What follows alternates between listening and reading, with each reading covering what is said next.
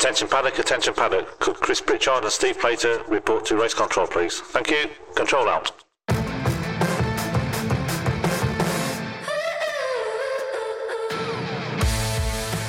Oh, Steve, that sounds ominous.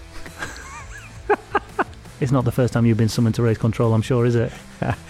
No, but I've been a good boy this time, honestly. Yeah, I believe you. Hey, listen, this is the main man of the paddock, the one that everybody has to listen to. And it's going to be interesting. And this is the main TT podcast you're listening to, with me, Chris Pritchard, and of course, Steve Plater.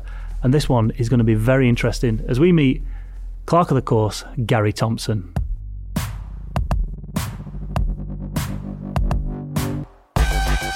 Gary Thompson, welcome to the TT podcast. Avid listener, I've heard. Yeah, I've listened to all the podcasts, well, most of them anyway. All right then. Yeah. Let's call your bluff on this one. Who was your favourite podcast so far? Oof. I know, they're all good actually. I did enjoy the one from Hickey. Hickey was pretty good one actually. To be honest. It's belittling me straight away, isn't he? Why? Has mine not been on yet? No. That's all right. Obviously, when it does come out, Steve's will be the best Absolutely. podcast. Lincolnshire lad. Yeah. Right. So we start every podcast with the same question to the riders. It's all about that tap on that shoulder. For someone who's sat up in the control tower, it must be a completely different experience. So, number one riders rolling out for the senior TT. We're at the end of the week. Are you just as nervous setting them guys off there as you are at the start of the week? How does it feel? It feels like that right from the very first practice session, to be honest. Really? Yeah. It's I've said this on a few occasions too. Obviously, I work on the TT all year, putting together the risk assessment, the event safety management plan, the schedules, the race schedules, everything. And the nearer we get to the race, on the morning of the first practice session, up in race control, obviously, you're aware of everybody tuning in, listening, watching, everything. You just want it all to go right. And have you got a day job as well? Absolutely, yeah. That's just in my spare time. But yeah, when and for me, it's when we call the bikes up onto the start line. Obviously, there's a lot of activity going upstairs then because we've got to get marshals in place. Obviously, beginning of the event, there's always a bit of an issue with getting marshals around the course and that because of the sheer number of the marshals. I mean, they do a fantastic job, but to get all the marshals in place is a bit of a feat. Once the roads are closed, we never know quite sure how many we're going to have. Until the roads are closed, to be honest, we've got a fair idea, but there's always one or two shortages. So, but when we're ready to go, and we hand over to the chief timekeeper, say, right, it's all yours. Let's set the bikes off. As soon as that first tap goes, it's God knows how these guys feel because from my point, my stomach's churning as well. Yeah, and that's just on first practice. But the big one is the senior race. I mean, that is. Every race is special, but the senior race is the one, and I wouldn't say I have a sleepless night, but I don't get much sleep, to be honest. I mean, we spoke at the TT, and it sounds like you don't get no sleep much of the time anyway. You're up pretty early and constantly busy. It's a long day. Every day starts. I'm up at 6 because I'm in contact with the Ronaldsway Weather Centre, particularly on the race days. So is that your first thought when you wake up? What's the weather going to be like? Yeah, it is, absolutely. Yeah, absolutely. What's the weather going to be like in practice week? Although obviously we don't worry too much of the weather until later on in the day, or from midday onwards, really, depending on what the conditions are. But I'm always up dead early because I have a meeting, an operational group meeting at 7:15. Then as soon as that's finished, either myself or the deputy, Lizzie Kinvig, we'll go across to the police headquarters for a non-race meeting, and then we represent the racing organisation at the police meeting and interject where necessary and make them aware of any issues that may impact on the emergency service in the police force. But it's pretty full, and then the rest of the day is reacting to any issues, and there will always be. Obviously 37 3/4 miles, there'll always be issues around the course. We'll have people, just general inquiries, riders coming in asking questions, just a lot going on. Mm-hmm. And then of course Lunchtime, you start. Well, I wouldn't say lunchtime. You start thinking about. I'm thinking about it all the time, but then I start ringing the weathermen if conditions are looking iffy. I'm ringing up the weathermen to find out what the score is for the evening, because then I've got to start thinking about riders bringing bikes up for technical inspection. But the big one is the closure of the mountain section of the TT course, the one-way system. Yeah. Just to get that closed is to get that taken away is a major feat, really. We've got DOI vehicles, coning vehicles, everything. There's a big process which has to start about 2.5 hours before the racing starts. So it's a big old beast. That's unbelievable. With this podcast, I don't really know where to start, but Steve looks like he wants... Because I don't know whether to go back in Gary's history and find out all about this man or what his job is at the TT. So I'm going to hand over to Steve because Steve looks like he's going to ask him something. No, it's more the case of just go. What you're explaining. Because obviously, people are well aware you're the main man and the guy behind the clerk of the course and one of the major... or main people that make the decisions up in the control tower. But it's actually a big team of people up there. Yeah, it is. There's myself. Just for the listeners. Yeah, I head up the race control. I head up the race organisation. But in race control, we've got 18 people, 19 people around race control. We've got for control and management purposes, the TT course is split into 12 sectors. So there's myself, two deputy clerks of the course. Next to me is the elite dispatch, a guy on what we call the elite dispatch. So when the marshal presses his orange button on his Tetra radio to inform us of an incident, that message comes into the elite dispatch. The marshal's then got 30 seconds airtime on his radio to let us know. And primarily, the main questions are: do you need a race stop? Is it safe to continue? Do you need a race stop? And do you need air med? And once we've established that, once we've got that, I then, if it said yes, we need a race stop, then it's automatically red flags. We deploy the red flags. But if not, we can. If it's safe for the session to continue under yellow flags, obviously we do so. But then we've got to get the air med there if required, and just manage the incident, bearing in mind that racing is still continuing. So there's that. And when I say the course is split into 12 sectors, we have 3 controllers. So going back to that incident is then passed on to one of the controllers. So we have one controller who manages sectors 1 to 4, one controller sectors 5 to 8, and one sector, the last controller sectors 9 to 12. So in terms of the course, controller 1 is start line through to Cronkyfoddy Crossroads. Then controller 2 is Cronkyfoddy Crossroads through to Ramsey Hairpin. Then controller 3 is Ramsey Hairpin, across the mountain, back to the start. And then we have laid up there doing retirement. So, if anybody stops on the course, they let them out. The marshals let us know who it is, so we can let the retirements office know downstairs. So obviously pit crews and family and that can be made to known. We have an event logist. We have a guy who specifically controls the movements of the travelling marshals and the course cars. We've got 8 travelling marshals. Obviously, we'll have to deploy course cars.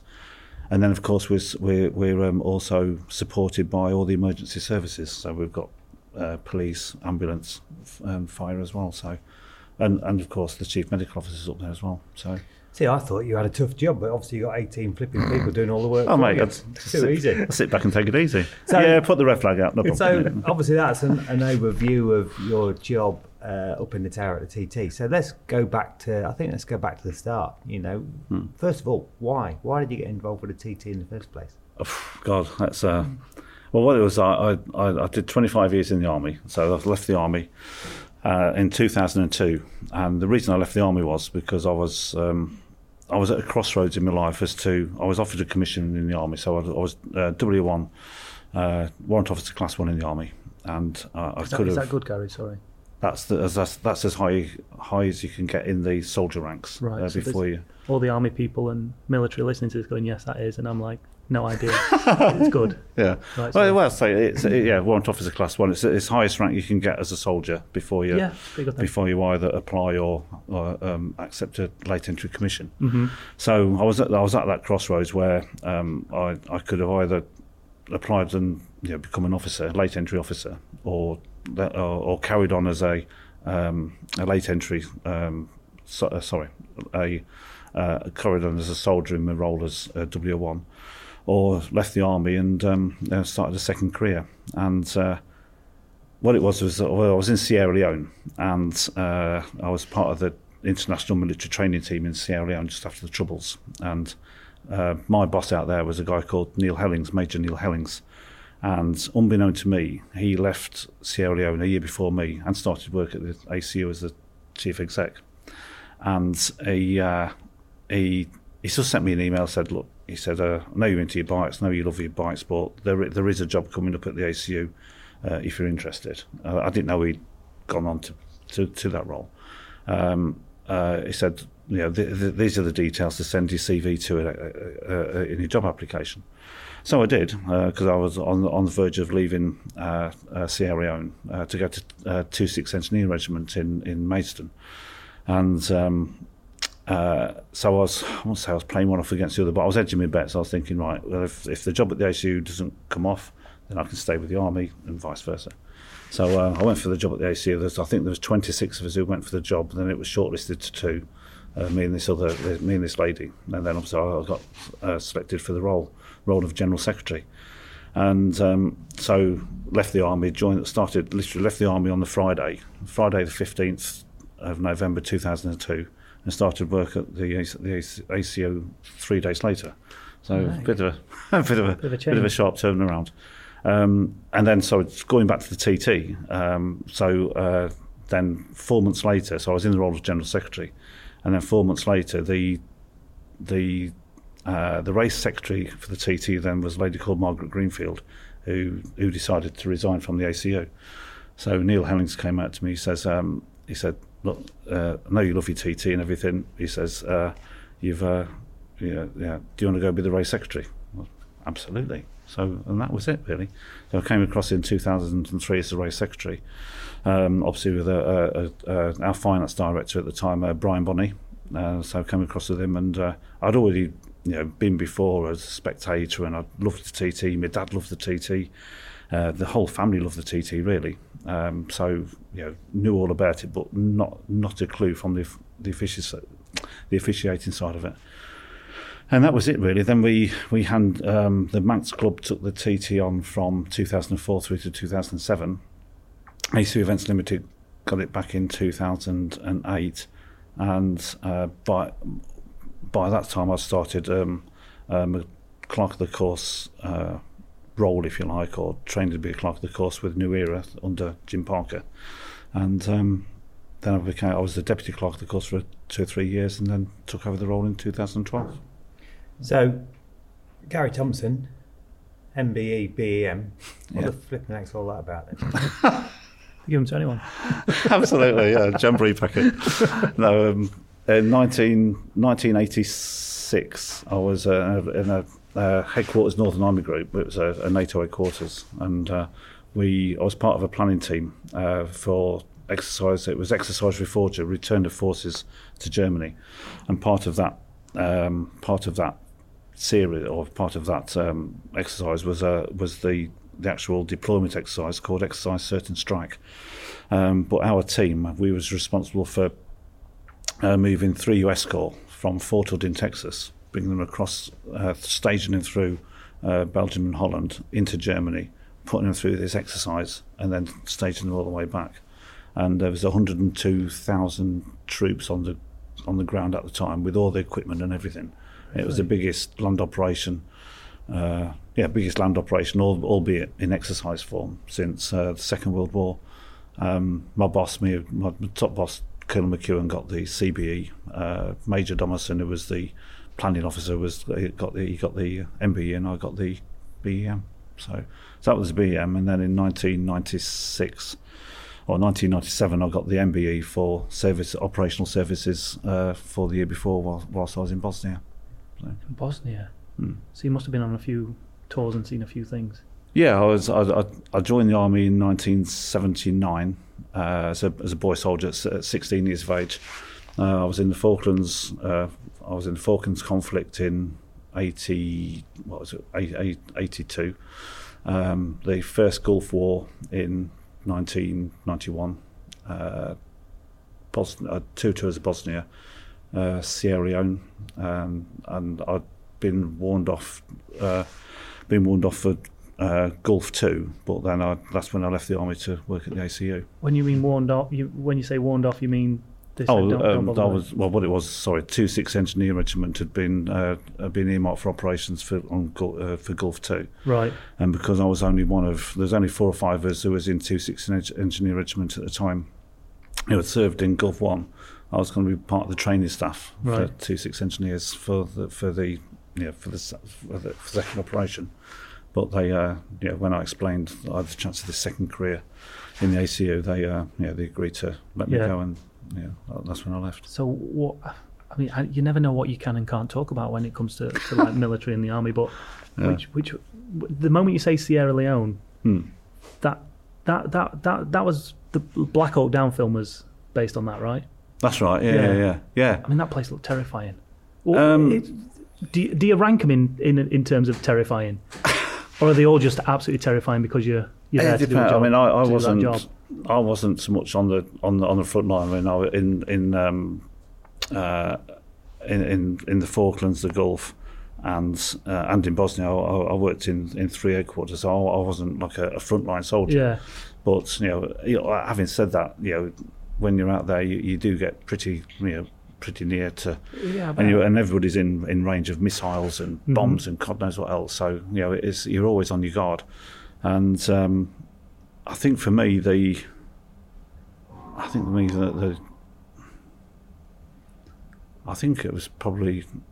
initially it was probably the Gulf, because we used to get all the intelligence reports and everything, and there was always the threat of a chemical and biological attack and all this. I mean, before the Gulf started, or the lead up to the Gulf, we had that many injections for.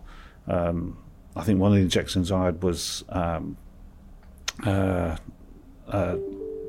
the biological agents, or one of the biological weapons he was going to use was injected actually with the contaminant, but then injected in the other arm with flu, so the flu could actually fight the agent. Really? Yeah, so that gives us the immunisation, or helped give us the immunisation. Yeah. That's terrifying. But no, probably the Gulf, because there was always this, up until when obviously the RAF softened the blow, because there was the airstrike on the Iraqi army for about 6 weeks before the land forces went in. The land war only lasted 4 days, because I think they just they've been absolutely bombed and bullets to hell. So by the time we went through, the coalition forces went through, there was throwing down the weapons and just surrendering right, left and centre. And the biggest thing was literally then moving them back down the line, back to the POW camp, the prisoner of war camp. Do you miss it, military? So, some of it do, yeah, some of it I do. I had 25 years in the army, and A long time. Yeah, met some good mates, and I just like that it was.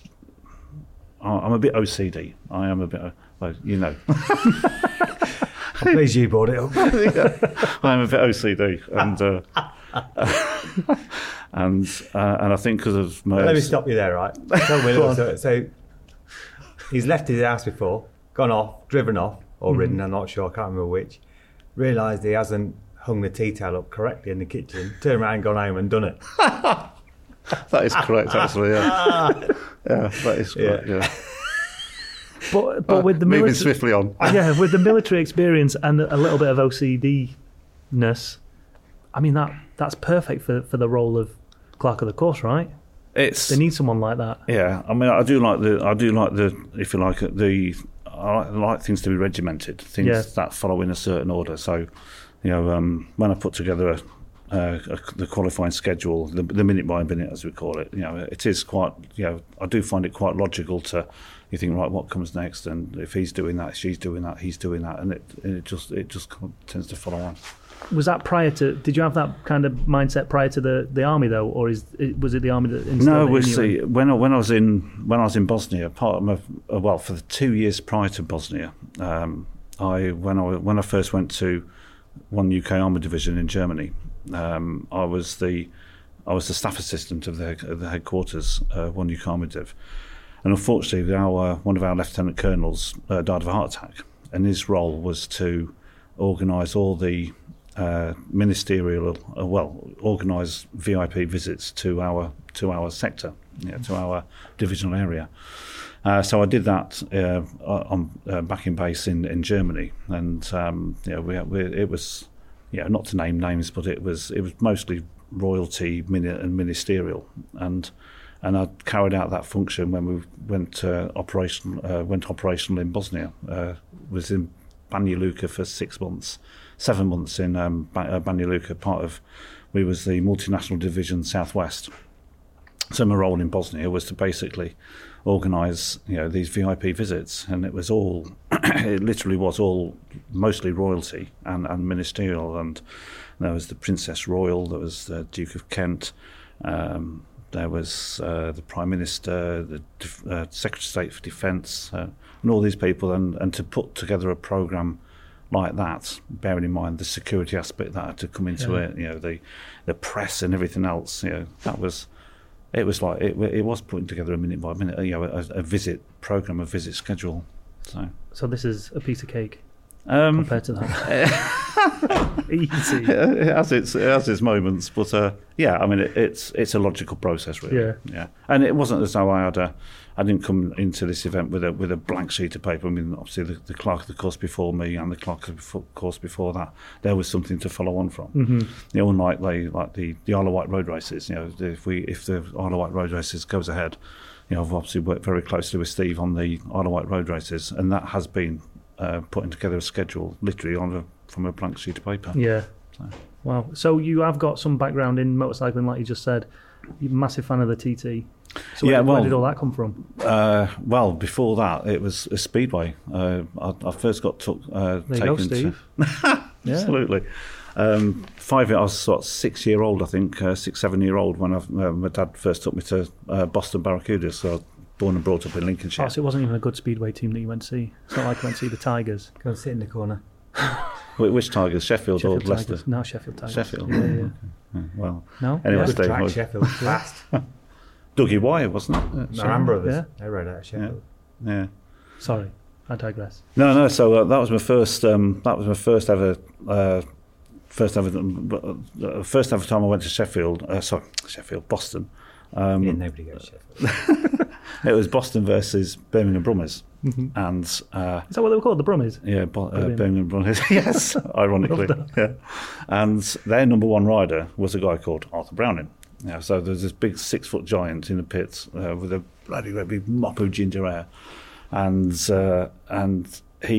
my hero then was Carl Glover. He was my big hero, and Arthur Browning beat Carl Glover, he beat Arthur Price, and that was obviously the Boston team at the time. And I just absolutely fell in love with the sport that night, and literally from the age of 7 through to 6 until the day I joined the army, we never missed a meeting at Boston. Really? And very rarely missed a meeting at Kings Lynn as well. Kings Lynn Stars, which is only 30 mile down the road. Absolutely loved it, and that was when I fell in love with motorbikes. And it's mad, I think, because I'd have been there at the same time. Would you? Yeah, absolutely. I'd have been there at the same time, not watching. I'm with riders, small world, just cleaning wheels and small world. And then of course, when I was 70s, obviously everybody who kids of our age, our heroes were Barry Sheen, Mick Grant, and then we had a rider at Boston who was, for me probably, and although his career was relatively short, one of the greatest ever speedway riders ever was Michael Lee. Of course, he stopped riding mid-80s, was it? Yeah, I think. world champion. Yeah. But what a talent, yeah.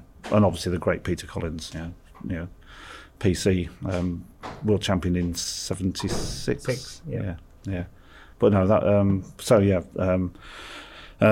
Barry Sheen, Mick Grant, people like that, and then I joined, and I wouldn't say I lost touch, but obviously I couldn't get to watch as much as I wanted to. But obviously we'd been in the army, but you always keep in touch, and did a bit of off-roading here and there, but nothing serious. Well, I guess that was going to be my next question. Normally, you get bitten by the bug, you're a fan of it, and then you want to have a go at it and try it out. Yeah. Become a speedway champion. Did you have any? No, I was in the army. Fair enough. No, not was at that all. because you knew the talent wasn't there, or you No, just well, had no interest? Well, I certainly proved that the talent wasn't there, because when I'm not sure if you know this actually, but when I left the army, when I joined the ACU, very, very shortly after that, I was a sidecar passenger on the back of a grass track outfit. Oh. And I was what, 40 years of age then, and probably my movement as a 40-year-old wasn't probably what it should have been as a teenager. And so we was in this. I passengered Andy Cotter, God bless him. And he sadly died a couple of years ago with cancer. But and his son Mark, he's been multi times grass track sidecar champion, 1000cc champion. But I passengered his dad, and we didn't do too well because You move like an old man. Yes, basically. Yeah. Well said, Chris. Thank you. I couldn't put it better myself, really. But my career come to a shuddering halt when we was in this national meeting, the John Underwood Trophy in Buckinghamshire, and we had a really bad start because we wheeled up and then we would try to catch up, and we hit this bump going into the third bend of the third lap. And Andy in the sidecar went one way, and I went pinging off in the other direction, and ended up in Stoke Mandeville Hospital for a few days. Oh dear. The whole left-hand side was all fractured and bent. And That was your racing career. Started and stopped right there. Well, I landed at because I was general secretary then, of course, at the ACU, and Jim Parker was the chairman. And anybody in road racing will know the name Jim Parker, and he sadly died in 2013. But he was the chairman of the ACU, and I landed at his feet. And he come to see me in hospital a couple of days later, and basically said, young Gary, he said, I think your racing days have come to an end. But I had a road bike, and so I've done the national rally and all that sort of thing. But you just said 1000cc. They were running 1000cc's in those grass track. I still do. Yeah. 1000cc. Yeah, we had a Yami X-Up. Come off it. Yeah, fabulous, brilliant. Yeah, On grass. Yeah. Yep. Not a chance. Sideways everywhere. Not a chance. No, not for me. So luckily for everybody else, you became clog of the course. TT. That's a matter of opinion. But Done a good job so far, right, Steve? I don't know, Steve. God, yeah. I mean, I went down the officiating route then, and I was appointed in 2011, and my first event was in 2012. And I must admit, I absolutely love it. Absolutely love that. I mean, some years are more difficult, and obviously we've had a difficult year this year. But overall, and sometimes you go and you think, gosh, Struth, that was difficult, like I did this year, to be honest. But you sit back, you go back, you readjust. We have meetings, we have debriefings, lessons learned, all this sort of thing. But there's something about the TT. It probably sounds cliche about obviously we all know it's the most unique event in the world and all this sort of stuff, and that's been said many times. But being upstairs in race control when it's going well, or when it's going to plan, and everything's in place and everything's happening and the sun's shining and the crowds are out there is no finer place to be, or a finer event to be in charge of, to be honest. I think that's the perfect way to end part one of this podcast, because I want to get into this this first ever clerk of the course in 2012 because it didn't quite go to plan. But we will get to that in part 2. So make sure you join us on part 2 to hear more from Gary Thompson.